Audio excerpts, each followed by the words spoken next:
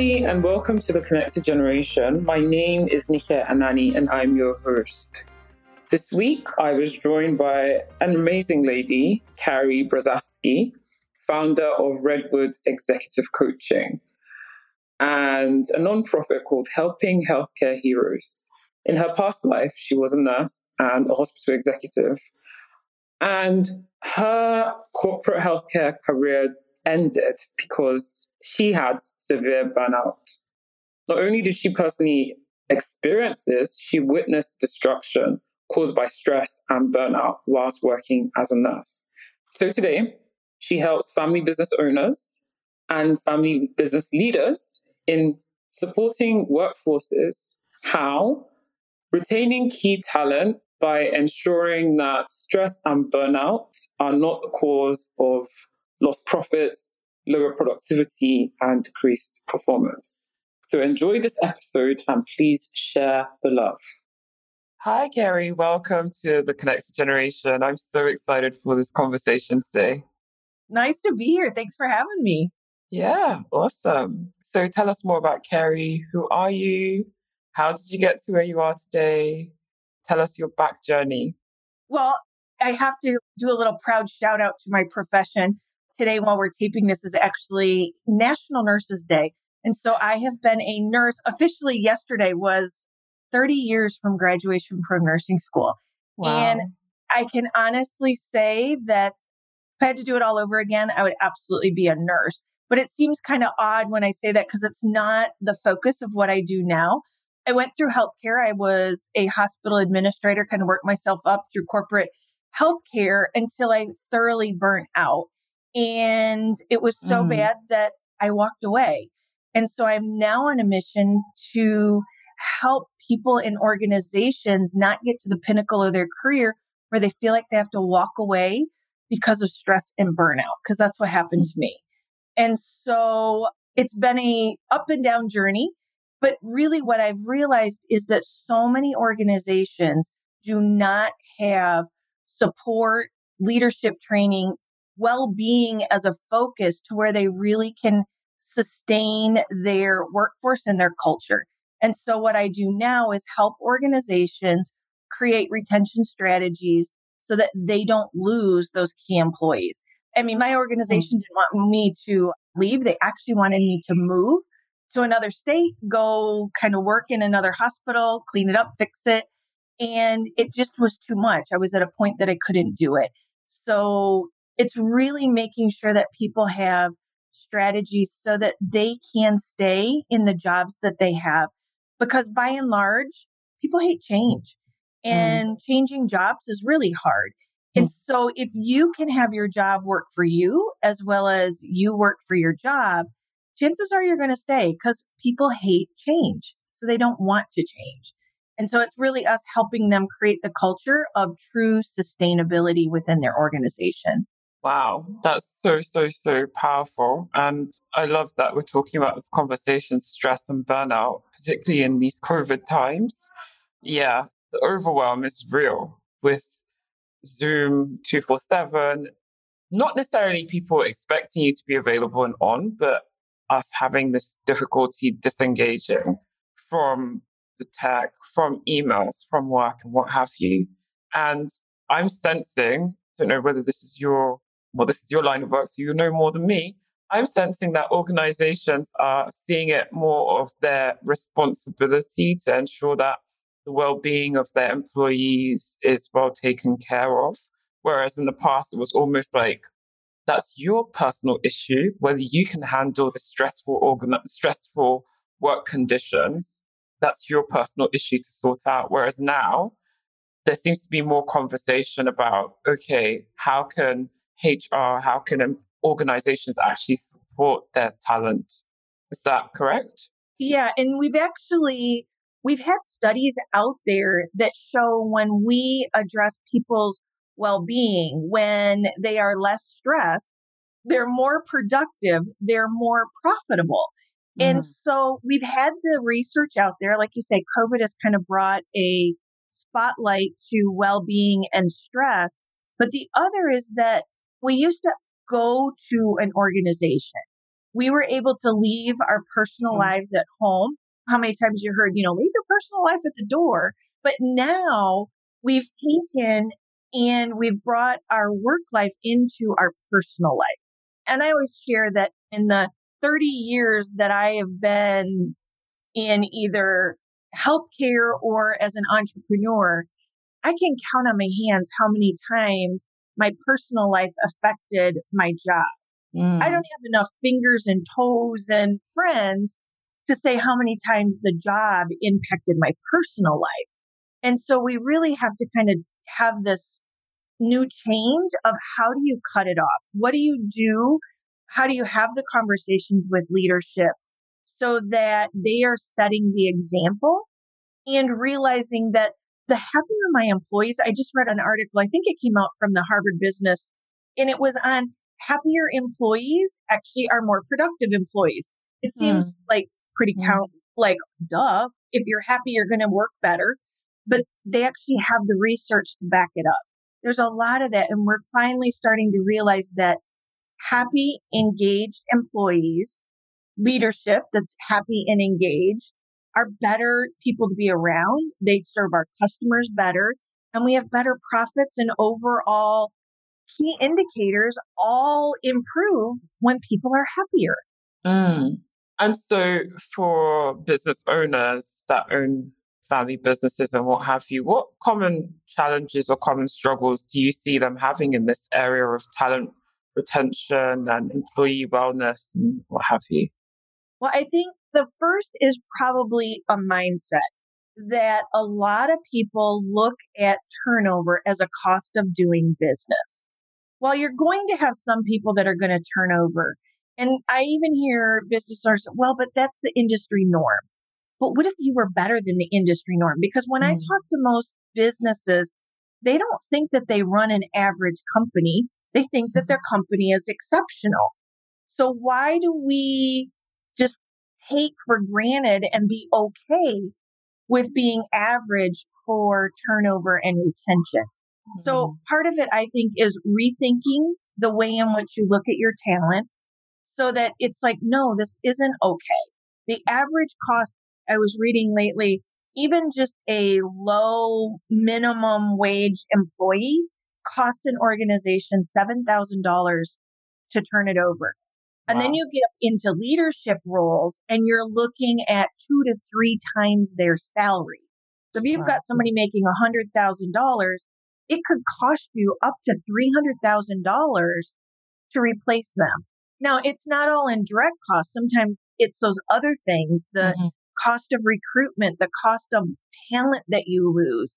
And so really looking at retention as a key performance indicator as much as your revenue.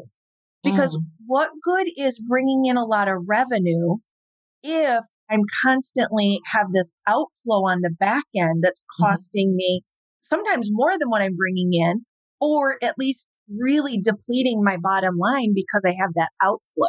So that mindset that turnover doesn't have to be a cost of doing business. Think of it as important as your revenue goals, but then you have to train your leadership and yourself how to have high performance conversations.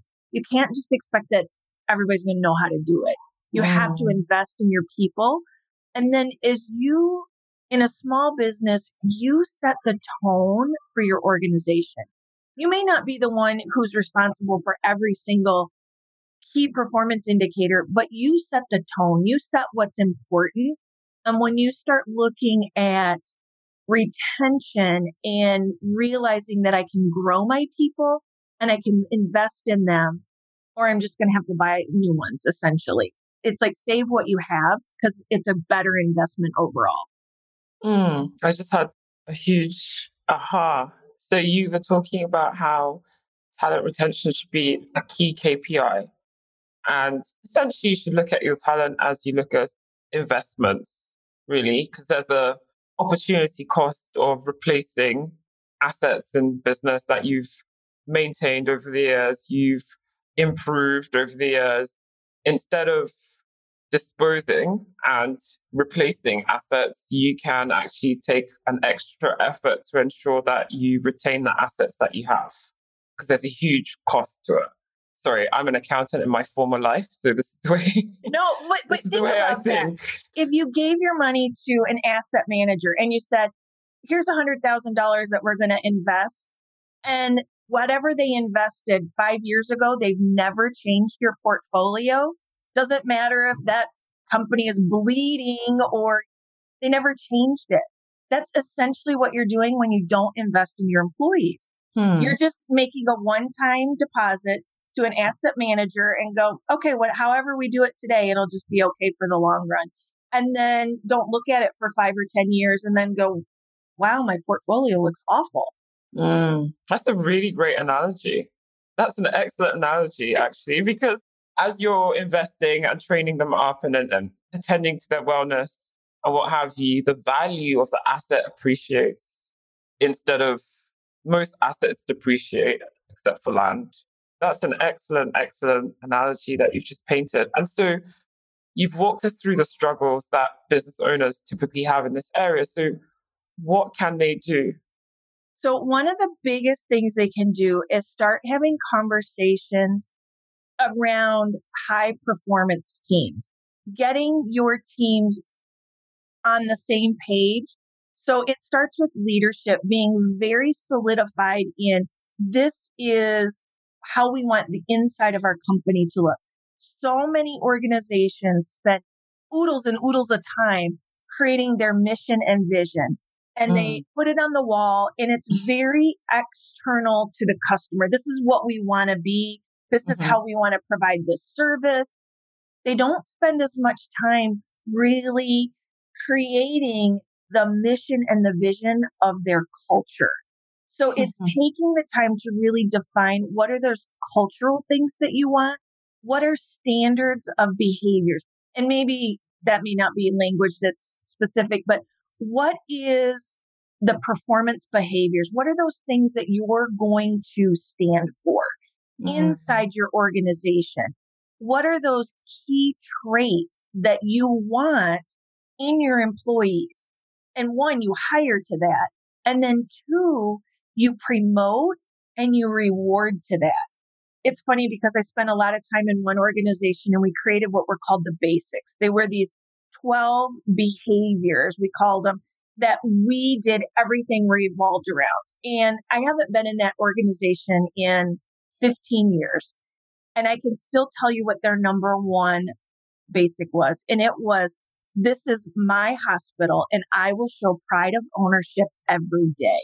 Now, obviously, we worked in a hospital, but that key behavior. So when somebody did something that didn't match that, it's like, you know what? That behavior is unbecoming, not only of you, but it doesn't support this key behavior that we want, where everyone shows ownership and pride that they are a part of this organization.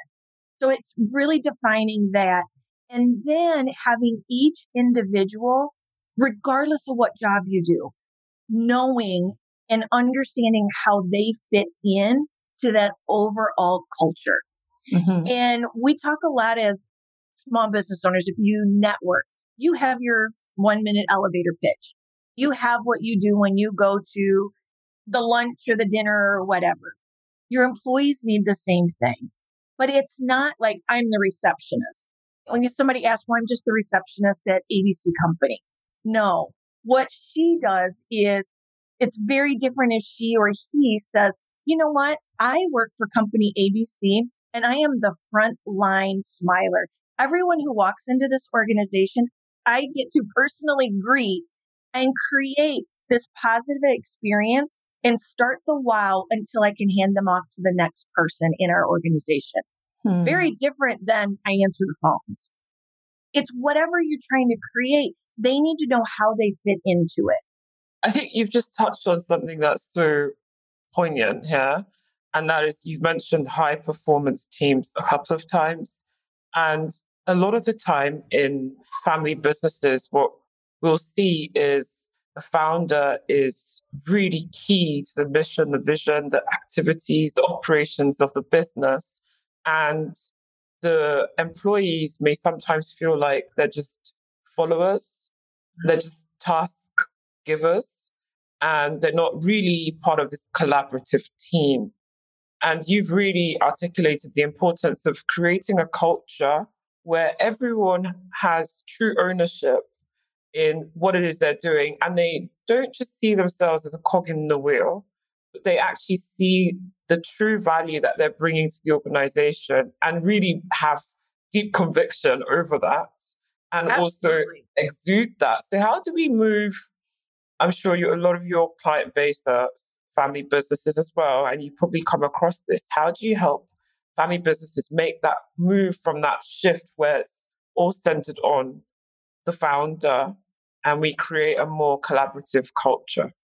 Well, it takes time, and you can't just come one time, sit around at a table and go, this is how we're going to do it. Hype, go. It takes some concerted effort. One, it's articulating what do you want. The other thing that I found is sometimes, and this is really hard, and this is where it's nice when you have somebody from the outside who could come in and help you do it, is that the founder, like you say, may be very driven to the mission and vision, but they're not a good leader. And so sometimes they need to hire, whether it's external consulting or they bring in somebody that actually drives the performance and is kind of that CEO where they can be the founder, but then they have somebody who can drive the mission and the vision and not be so emotionally tied to the way it used to be. You know, Can I just pause there? I know my audience very well, and a lot of them might have been like, what? What's the distinction between a founder and a leader? Because a lot of the time it's all in one in a family business, right? Correct. So in your view, what's the role of a founder vis-a-vis the role of a leader, a CEO or COO of the organization? So I'll use the science analogy because that seems to be like most of your companies, I don't think that you list are scientists. So you're a scientist and you discover an amazing way that we can do something new. And you take that product or that service, this new thing, and you now have created a company. That's the founder. It's the person who has taken this baby idea, gone through the process, and now has a company. And we're moving forward with providing this service or this product. But because you're a scientist, I mean, you think about this, kind of the mad scientist, white coat, sits at a bench doing all kinds of chemistry things. I mean, I'm really being generic here and stereotyping, so don't anybody send me hate mail if you're a scientist. But think of that person and now surround this person with a bunch of people who are like, how do I do this? How do I do accounts receivable? How do we get new business? How do I market? Where do we go from here? And they're like, wait a minute, I know how to make this widget. I created this amazing service. I love this. This is so important, but they don't know how to do those other things. So the difference between being the founder, you're the one who essentially brought the company to fruition. And you are the one who has this idea where sometimes you can bring the CEO or COO or consulting that can take you and help you be able to do all of those other things of creating the forward vision. Not to say that the founder doesn't have the vision, but it's, do they know how to have the growth of the vision? And so the founder can stay very into making sure that we are aligned with the overall mission and vision of what the company needs to be and the feel of the company. But a CEO, a COO can grow the company and they are more of creating the vision to go forward. It's kind of how I see. And typically we see this in healthcare a lot. We take people who are really good at their job and then we promote them to a leader. And we just think that you can lead people. And a lot of us are like, it's like you were great as a colleague and a coworker. You're terrible as a boss and a leader. Because even then there's a difference between leadership and management. Indeed. Because the management is making sure that everything gets done. The leadership is creating the vision and creating a team that wants to follow you. and you being able to kind of find the good in the people to help promote them, that you see things in them that they couldn't even see. It's like you're that person. When you're a leader, you are able to take that piece of coal and rub it and squeeze it and make it into a diamond. They didn't even know that they were a diamond. So apt. And so for those family business owners that are like, this really resonates and we need some help with this, but it seems quite airy-fairy. Where does one start? How do you precisely help your clients? And what does that process look like? It totally depends. I know most people hate that, but it truly is. Every organization is different. And I think it depends on the skill that you have already in your organization. So we like to kind of come and do an assess where you're at and let's see what kind of talent do you already have. You know, some family businesses, they have amazing talent, but Jimmy is the youngest brother. And so we just look at him as little Jimmy, but yet Jimmy has this amazing wealth of information. But because of his role in the family dynamic, he keeps his mouth shut and he cringes and he just gets where when you're in, I know you deal with this, but it's like there's times where you have to decide, is this your family? Meaning that is the dynamics that we have at the Thanksgiving table, is that our business? Or do we have a business and the dynamics of Thanksgiving dinner are outside? And so it's really creating, again, it goes back to what do you want this to be? How do you want this to feel inside your company? And being able to have some candid, open conversations. And this is where I think you, myself, really help these organizations because we don't have the emotional tie. Yeah. And we don't know what happened at the Thanksgiving table. And we don't need to. We want to be able to bring out the best of what's there. So I think the first is to really have those conversations and then being able to work with the leadership so that they all get on the same team and on the same page. And then you start working with the middle management, then support their employees and having high performance conversations. But again, you have to support them. You can't just tell people, this is what I want you to do. This is how it's going to be and expect that it's going to happen. You've got to support them through that change process. Yeah, that penultimate line you just said, you can't just tell people, this is what I want and this is how it's going to be. And I often see that where there's frustration on the part of the founder where it's like, well, I've told you we need to focus on A, B, C, D, E. But then the employees are like equally frustrated and feel like the expectations are not clear enough. Why does that gap arise? And what steps can business owners take to kind of close that gap a little bit more? So any change process takes time. I mean, there's some changes, we have to do. It's immediate. It's regulatory jeopardy or whatever it is. The law says we must do it this way. Those you don't have time. It's like, this is just the way it is, period, the end. But even on those, the more clear communication we can have. I love to do what's called cascade learning and cascade communication. So we start out with a very clear, this is the process that we're going to go through. And the bigger the change that an organization is going to go through, the more hands that you can get in the actual process. Maybe at the top, we decide we're going to go to a 4-day work week. And this is just what we're going to do. And now we need, but then you start bringing in various leaders or even end users. And we say, you know what? We're looking at going to a 4-day work week. What do you see as the pitfalls? What are the advantages? What are the disadvantages? How are people going to take it? And you get the communication so that you find out the pitfalls or the questions beforehand. You get this collaborative process. And then what I like to do is you actually have, here's how the leaders are going to communicate this to their teams. And it's almost like you have a little checklist to it. It doesn't mean that they're going to follow it exactly. You're not saying a script like you must say blah, blah, blah, blah, blah. But it's like, here is the idea. And we need this communicated to your team by this date. And then you are checking back on the lead, do your teams know about this? And then as you're talking with your employees to find out, has this been communicated to them? What kind of questions do they have? And you're even having the leaders bring back that information of what were the questions. So we bring back, you have this date to tell everybody, let's get some feedback and come back. Now, what's the next communication tool? I like to instill, I call them, and so that's that cascading. So, and if you had another level, they would do that. And you just keep making sure that those big decisions get communicated, because people always say there's not enough communication. I didn't know about that.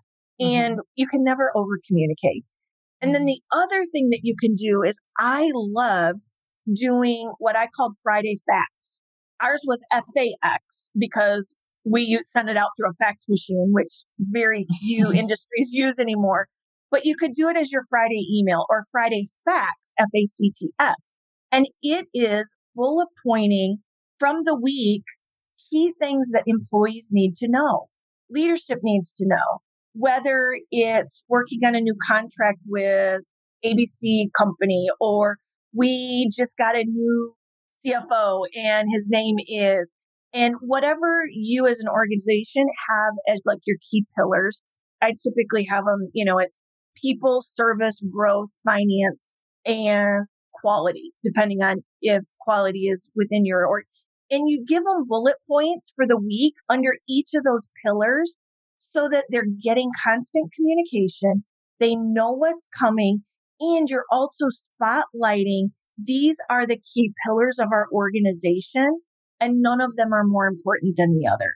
Finance is not more important than our people. Quality is not more important than our service, because we communicate on all five of those. I love that. I love that. Cascading communications and Friday Facts. These are excellent, excellent. So my last question for you, what do you see in the horizon, and are you excited about the future?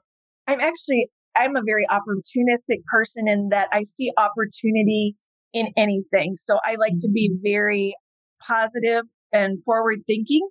I think that the work environment is changing. I think that as people start to come out of lockdown, we have some people going back into organizations.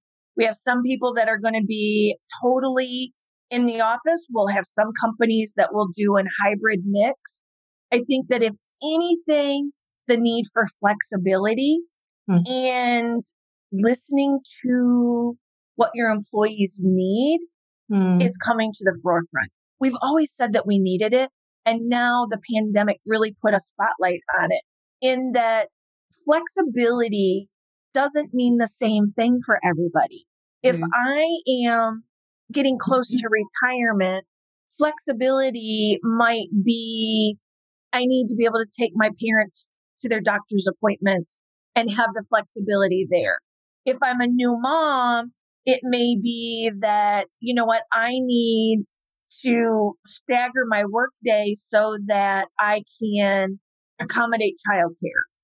Somebody else, it might be, I need to get out of here so that I can get to baseball games for my kids or get my kids on Zoom calls in the morning. I think the idea of flexibility is going to be different for everybody. And so it really allows companies to have conversations around what that means. The other is really making work-life balance. And I will tell you the one thing I hate, I hear this work-life integration. No, we all go to work to get a paycheck because we have grown accustomed to our lifestyle. That is why we work, if we're going to really be honest. Now, hopefully, the work that we do and the mission aligns with our values. And that's why we can continue to do it. But ultimately, I'm doing it in exchange for a monetary compensation. That's why we work. So this work-life integration, no, I'm not for integrating work into your life. I think that we need to disconnect from work so that you can enjoy your life, disconnect from the electronics. So organizations that are trying to work at work-life balance, look at when you're sending email communications. Stop sending stuff at night. Stop sending your employees texts. If you're going to be an organization that you expect your leaders to work 50 or 60 hours a week, then tell them up front so that they don't get resentful, because people want a life.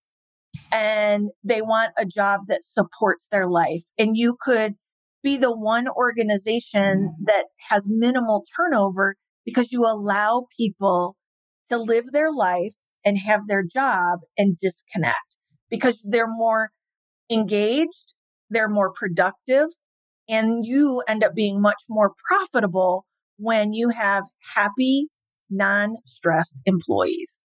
I'm so happy that you brought that topic up because it skips me, the whole going back to the office or not, and a lot of uncertainty with regards to the new normals. I hate that word. The new normal. I'm so glad that you brought that up, the whole piece on needing to be flexible. On the part of companies, there's been a lot of the employees, the individuals need to be flexible, need to be agile, and what have you, but also on the part of the companies thinking that through. I'm really glad that you brought that up. So thank you so much, Karrie. This has been incredible. You've given us so many tips and learned so much from you. If anyone wants to get hold of you, how best can they reach you? Well, redwoodexecutivecoaching.com. And you can email from there or give us a call on the phone.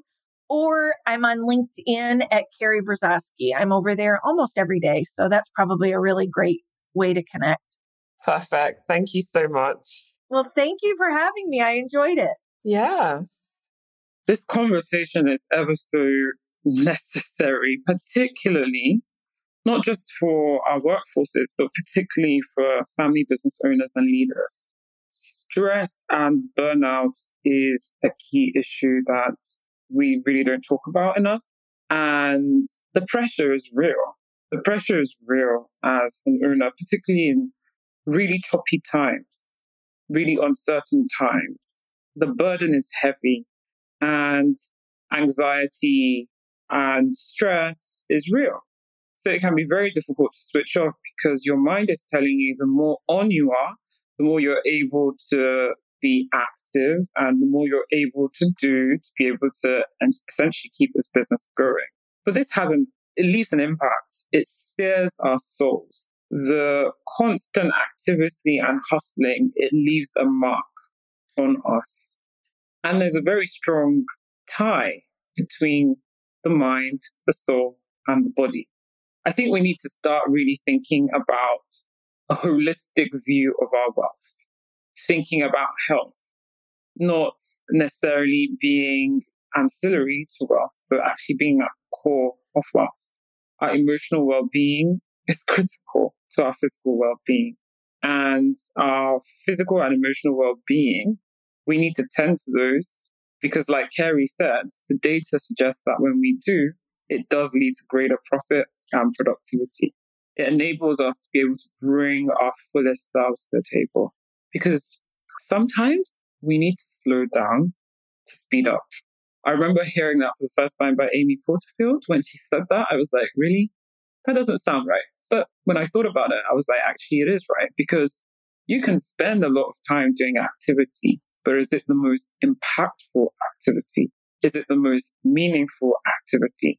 Having clarity of effectiveness, efficiency, the right decision to take at any given point in time only comes from a place of stillness and peace. So yes, we do need to slow down to speed up as leaders. Thank you so much. Take good care and God bless you.